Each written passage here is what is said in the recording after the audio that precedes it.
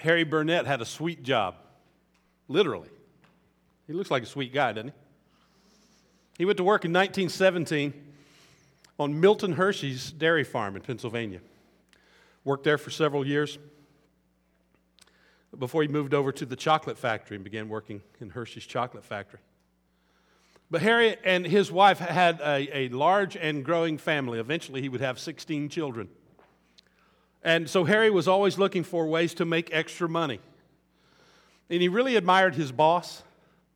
He enjoyed working in the chocolate business and the candy business. And he thought that he could also make candy and maybe make a little bit of money. So in 1923, Harry started his own candy company working out of his basement.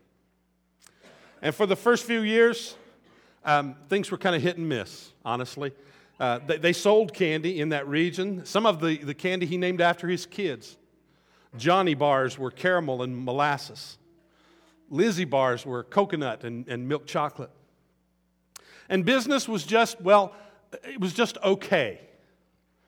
He some years he'd make enough to take care of his family. Some years he really wouldn't. And he found himself deeply in debt.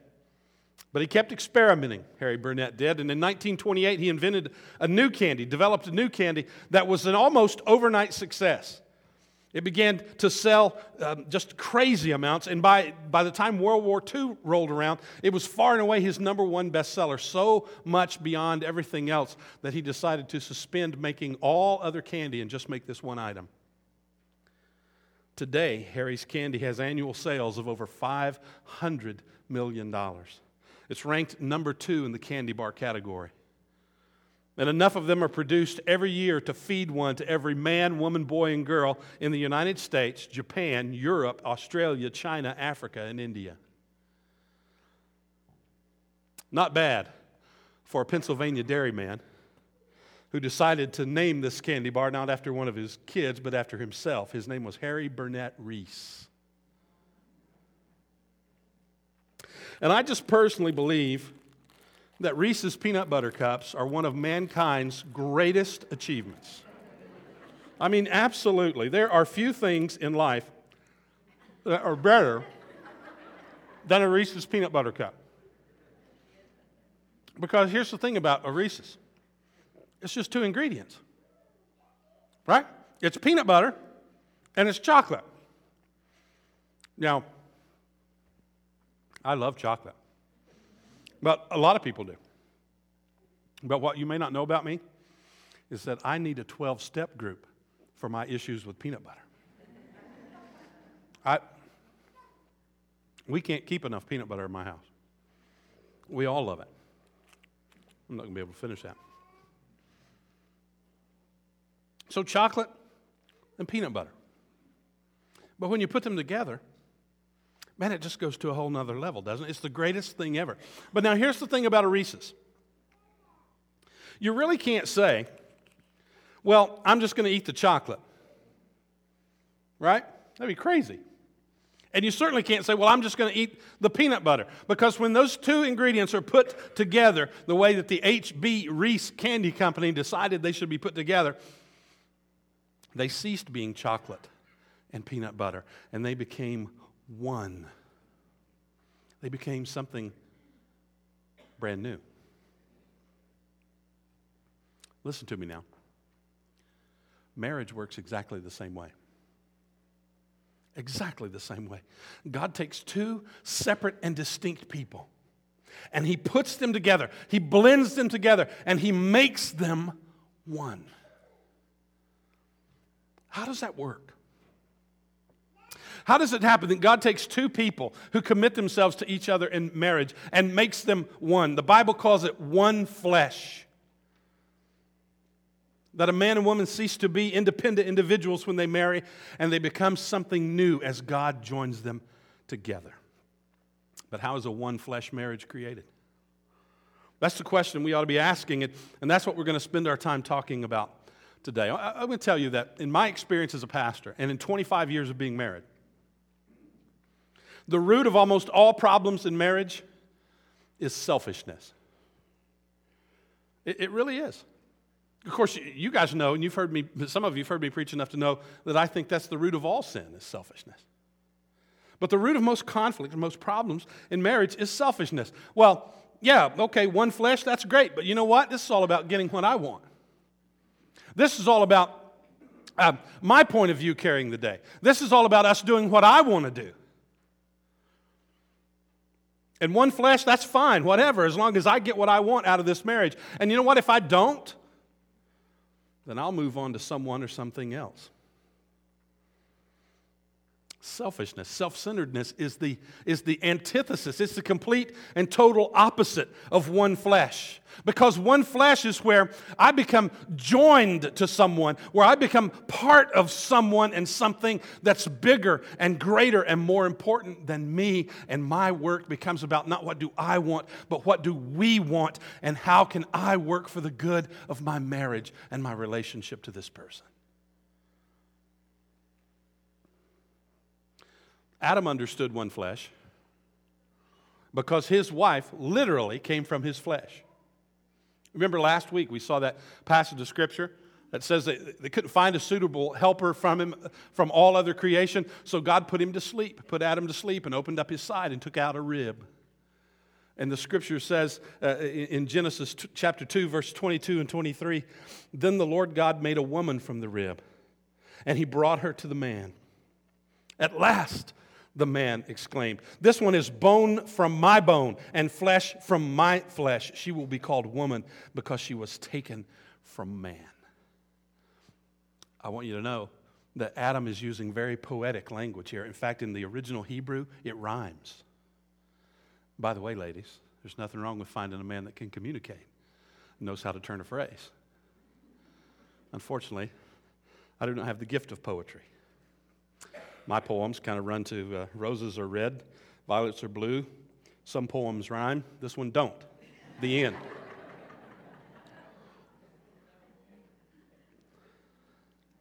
Adam is saying, we're one. Same bone, same flesh. I am you and you are me. We are one. They were literally one flesh, and God wants that kind of relationship. He wants every married couple to experience that same oneness. So today, here's what I want us to do. We're going to look at the 3 places in the Bible where we read about 2 becoming one. Because I think if we look at those 3 places, we will see 3 things that God sets in motion that helps couples become one flesh. I think that's what we want in our marriages. And I think if we're willing to cooperate with God, we can take several steps forward this morning in oneness and unity in our marriage. Here's the first one. Here's number 1. You've got some message notes that were in your bulletin. On the back of that page is also the scriptures that we're going to be looking at as we go along, in case you don't have a Bible with you this morning. Some places there with some blanks for you to fill in, just kind of give you some notes that you can refer back to. Number 1, God tells couples to leave others and unite with each other. Now, this just seems kind of basic, right? God says, leave others and unite with each other. Genesis chapter 2, verse 24, right after Adam has said, bone of my bone, flesh of my flesh.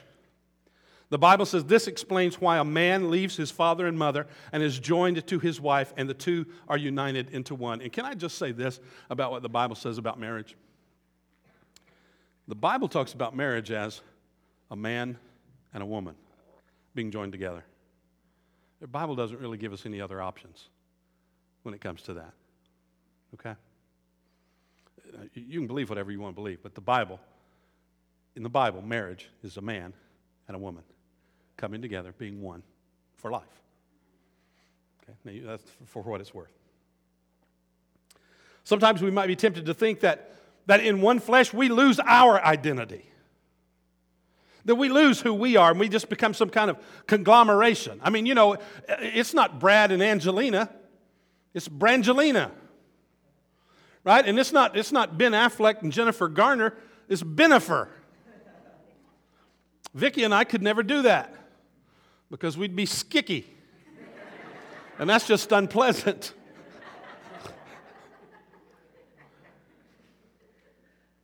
Becoming one flesh doesn't mean that we lose who we are, that we lose the things that we're interested in. It doesn't mean that we become a clone of another person or that we become exactly alike. What it means is there's a shift in our primary identity and affiliation. Now follow me here. See, leaving father and mother in that culture was a huge deal. Because in the Jewish culture, family was everything. You know, when you read the Bible and you come to all these lists of who begat who and who was the father of whom and whose family this person was part of, you know why that's in there? Because family was so important. Family was everything. But listen to me now. If two people are going to become one flesh, there has to be a shift. There has to be a shift away from family connection and a shift toward connection with our spouse. Last week we said that the top 3 reasons couples fight is money, lack of communication, and sex. If you want to round out that top 5, the other 2 are kids and in-laws. Absolutely not making that up.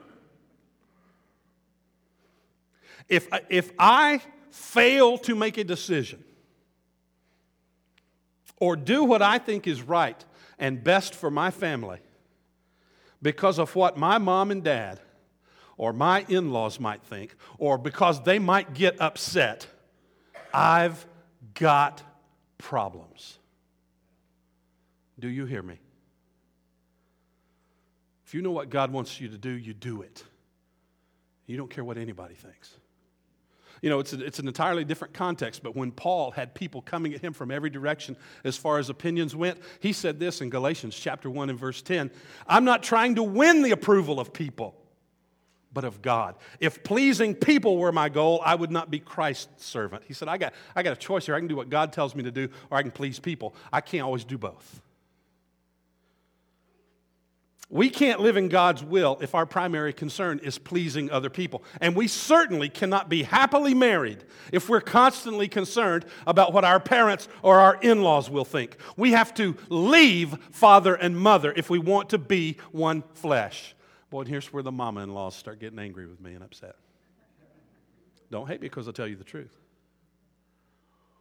But Pastor, what about honor your father and mother? Hey, by all means, honor your father and mother, but your first allegiance is to your spouse. Always. All things. And by the way, I'm tempted to tell some of you younger kids to stop up your ears. But, well, no, it works out. Honoring our parents doesn't mean we always have to do everything that they tell us. Unless, and this is big, if you're living under their roof, you got to do what they tell you to do. That's just the way it is. But if you're married and you're living on your own, you don't have to obey what your parents say. You're not under their authority anymore. You're under God's authority. You and your spouse have come together, one flesh, under God's authority, not mom and daddy's, not mother-in-law and father-in-laws. Our parents can influence us and should influence us and advise us in certain things, in certain areas. But, listen, we have to decide if they should be listened to based on the example of their lives. I was fixing to get tight in here. If your parents are always broke, you better be careful about listening to their financial advice. Right? Unless you're going to do the opposite of what they did. If your parents have got 3 or 4 or 5 past marriages between the two of them, you better think twice about taking their marriage advice. I love that song by Tim Wilson, 100 Things to Remember. One of them is, if you've been married 9 times, it might be you. But now listen. If your parents follow Jesus, and they've been married 30 or 40 or 50 years, listen to them. Doesn't mean you have to do everything they tell you, but it sure means that their counsel just might be wise, and listening to them could save you years of painful experimentation on your own, years of going down a wrong road. But you got to decide that as you listen to the Lord. Let me tell you something else, parents. Sometimes we're the reason that our kids can't leave us and be united to their spouse because they don't know how to do anything. We've done it all for them, all their lives, right? We've done their laundry and we've cooked for them. I mean, how do people get to be 23, 24, 25 years old and all they know how to cook is a Pop-Tart and a Hot Pocket? How does that happen? Because we've shortchanged them as parents. We've done everything for them. Or we've agreed to things that are completely ridiculous that will prevent them from becoming one with their spouse. Let me give you an example. If your son comes to you and says, hey, my girlfriend and I want to get married, and we're going to live in my room until we can afford a place of our own. Here's the answer for that. Are you out of your ever-loving mind? No. No way. No how. No. You might want to write that down. Why is that the right answer? Because if he can't afford an apartment, he can't afford to get married. I'm sorry you don't like that, but it's true. He's not looking for marriage. He's looking for a roommate he can have sex with and still have mom do his laundry and cook his meals. Now, in the interest of full disclosure, where'd he go? I got a rebounder. I got a boomerang kid. I got a kid that moved off to the big city and found out it was expensive and tough. And so he came back home. And he lives in my garage. Am I lying? And guess what? If he came and said, hey, we want to get married, me and my girlfriend want to get married, they would not live in my garage. That's not how it works. Our goal as parents is to teach our kids to be able to live on their own, to be able to be married and to have a career, and most importantly, to walk with God. And that starts early. Every child needs responsibilities. They need chores. They need to earn some of their money to buy some of the things they want. If we do everything for them and buy everything they want, hey, they're not dumb. They will never leave home. So mom and dad, it's up to us to train our kids to be responsible. Kids, it's up to you to listen to your parents.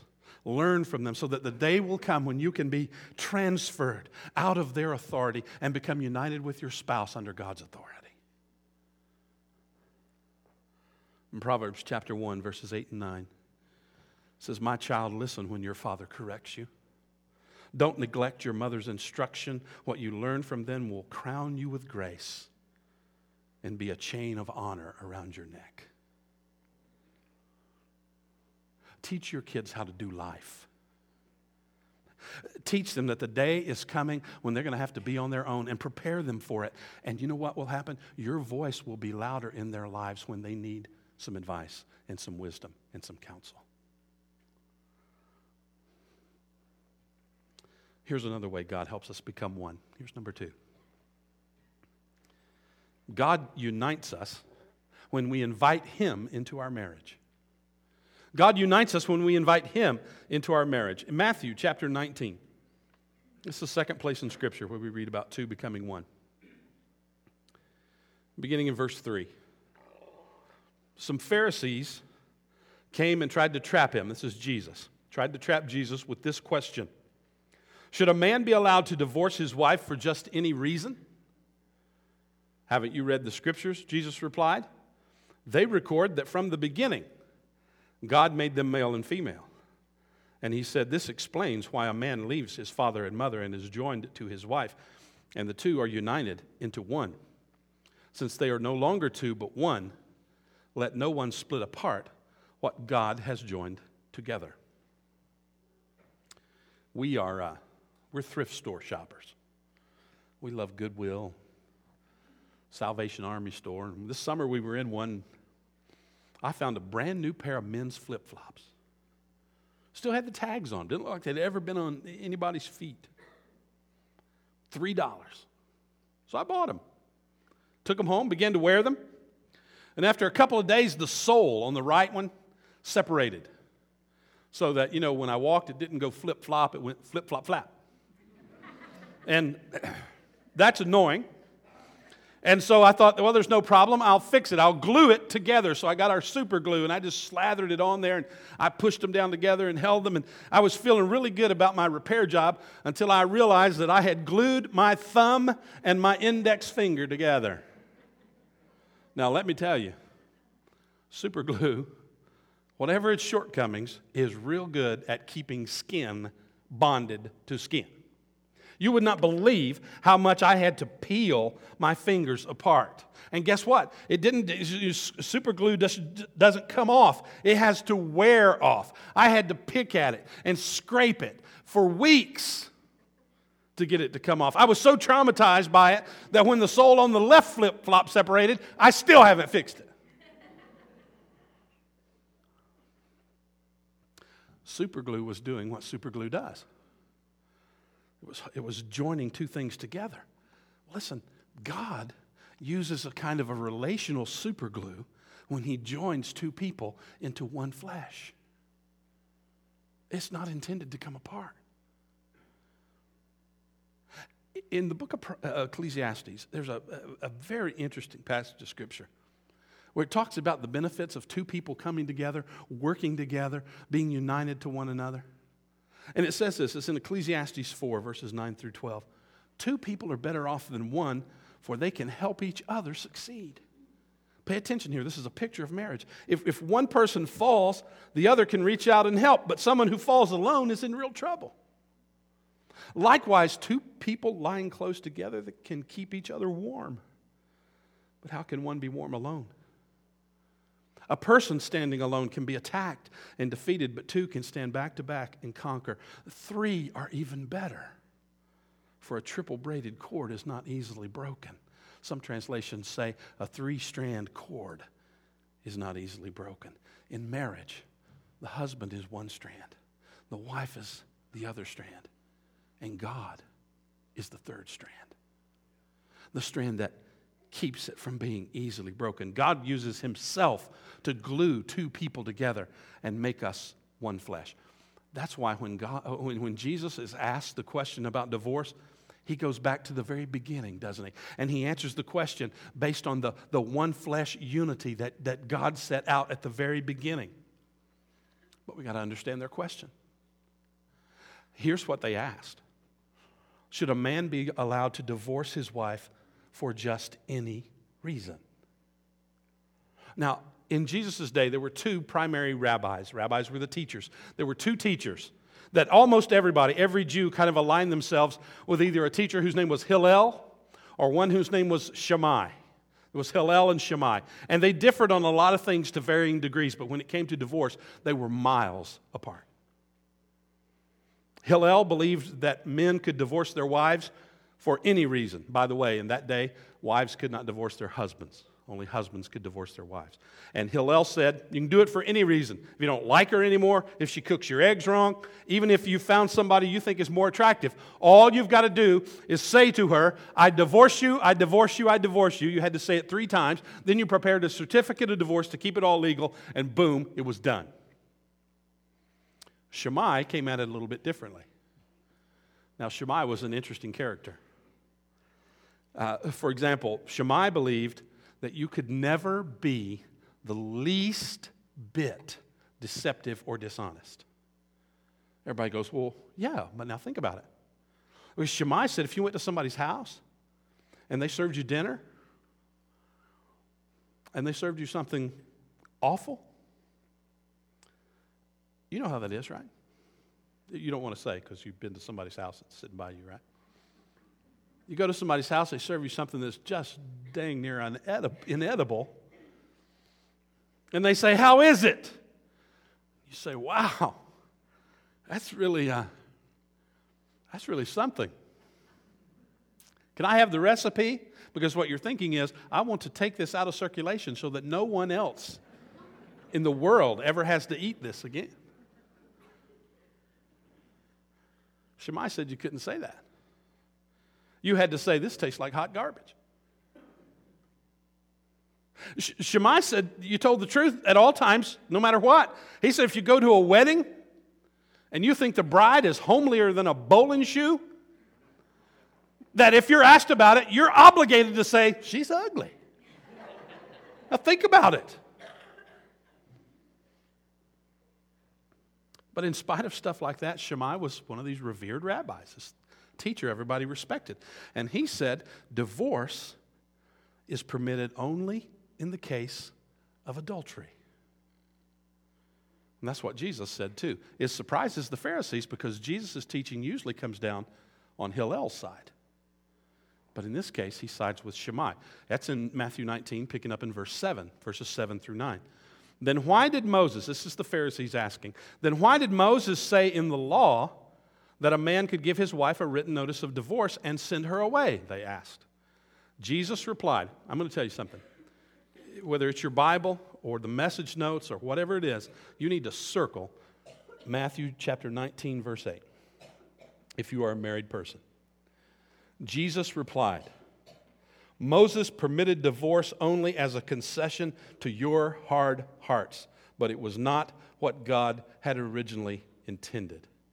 And I tell you this, whoever divorces his wife and marries someone else commits adultery unless his wife has been unfaithful. Now, let's not get stuck on verse 9.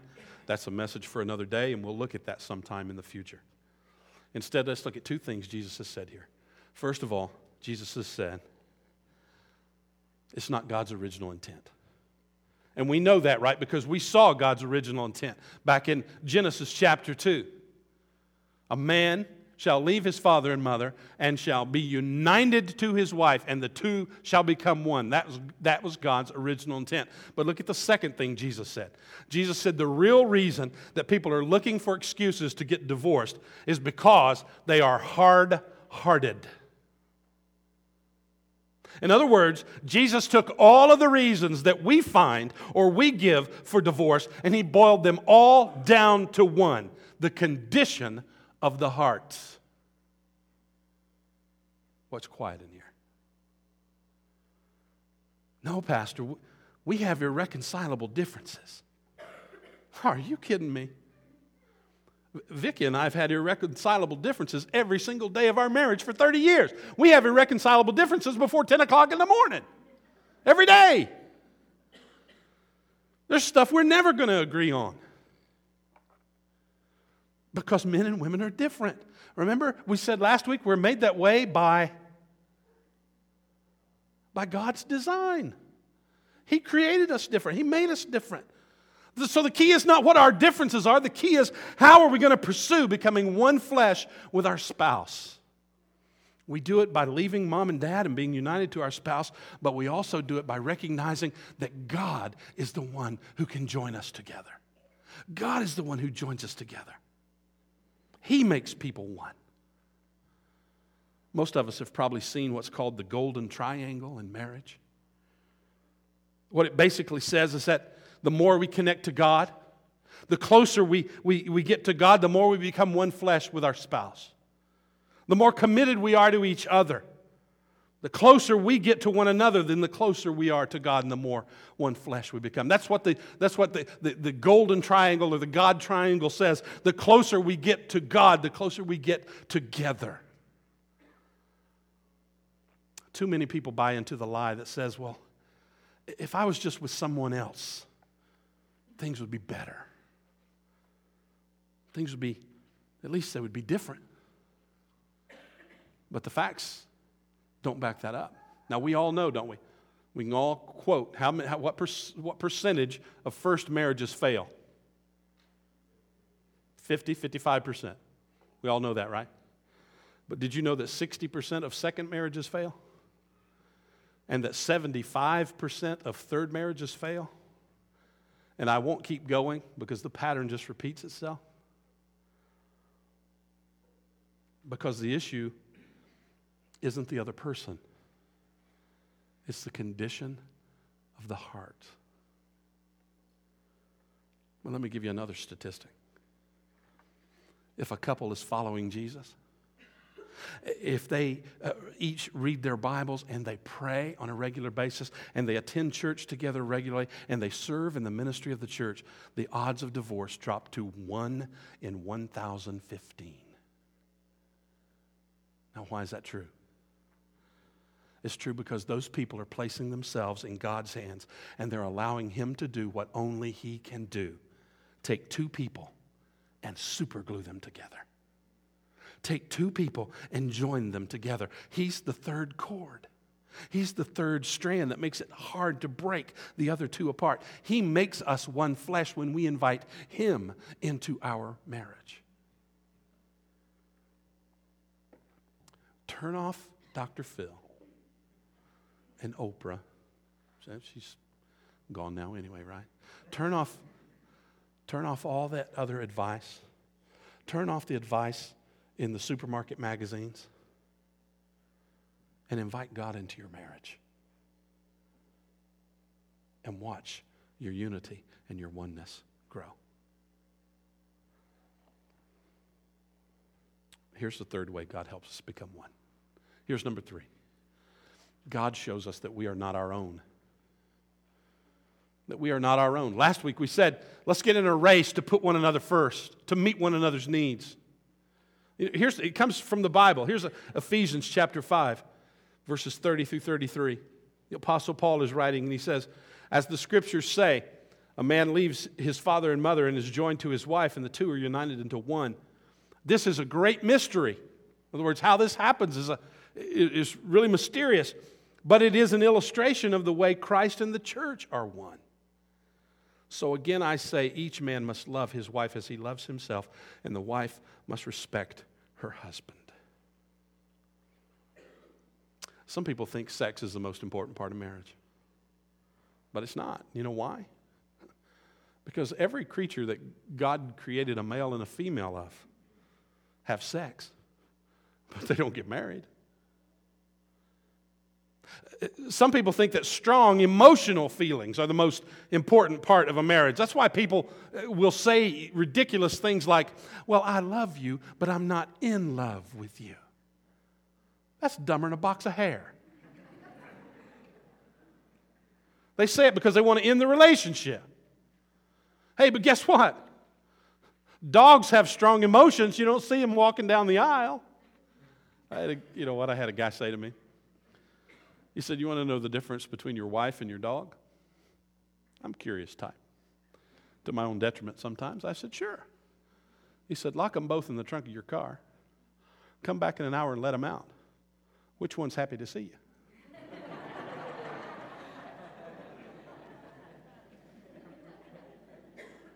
Now, don't go away mad. I'll tell one on the husbands, okay, sometime in the next couple of weeks. I'm an equal opportunity offender. So what is the most important part of a marriage? It's the commitment a man and woman make to each other. It's the commitment couples make to each other. If I performed your wedding, you've seen this little book. I got this book as an ordination gift when I was ordained in the ministry at 20 years old. So I've had it 30 years. And I've used it in every wedding that I've ever done. And there's a section in here that I read every time.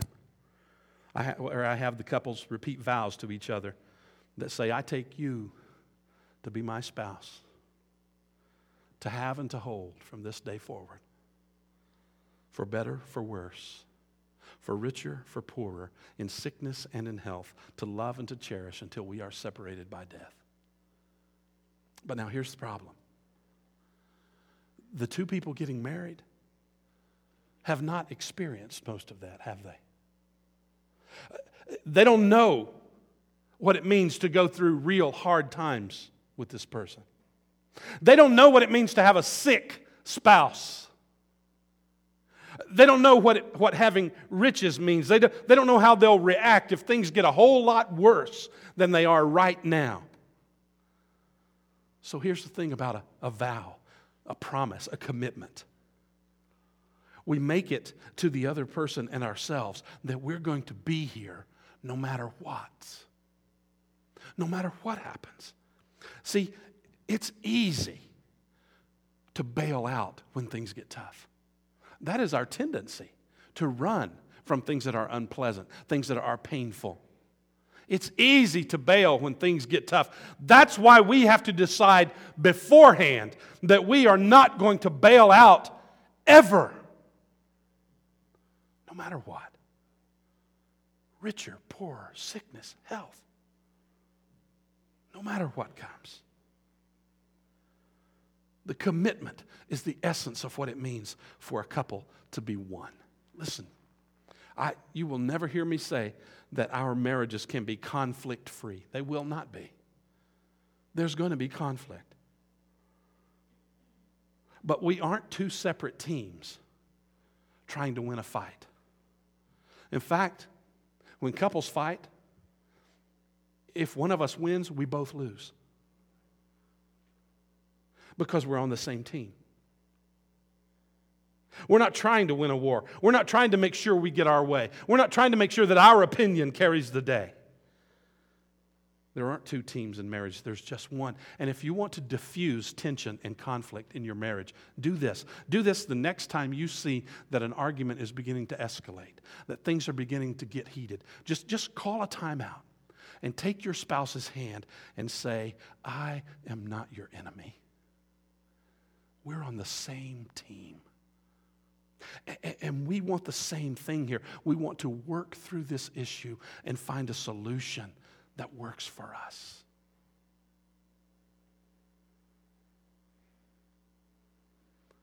Paul compared being one flesh in marriage to being a Christian.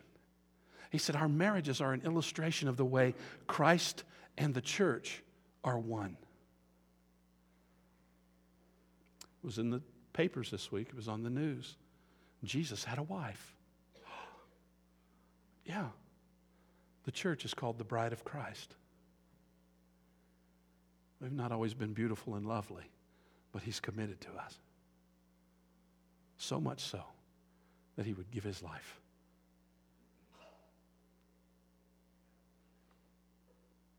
Christians are all part of the body of Christ. We have different functions, but we're all equally part of the body of Christ. And it's the same in marriage. We're one flesh, one body, united through Jesus Christ.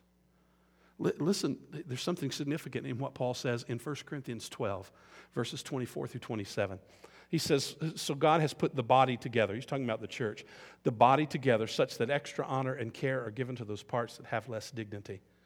This makes for harmony among the members so that all the members care for each other. Remember, marriage is a model of the church.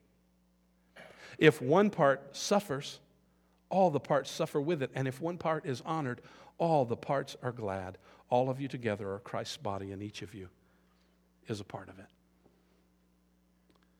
God takes two and makes them one. Because marriage is God bringing two people together in covenant partnership with one another. Bringing two people together who make a commitment to stay together and work things out in good times and in tough times. A covenant bringing two people together who say, we're going to put God first in our relationship. We're going to lead each other to God. Just like we're going to race each other to meet one another's needs and take care of one another, we're going to race each other to lead one another to God. We're going to take our steps together toward God. And we're going to become one flesh. Bow your heads, please. Close your eyes.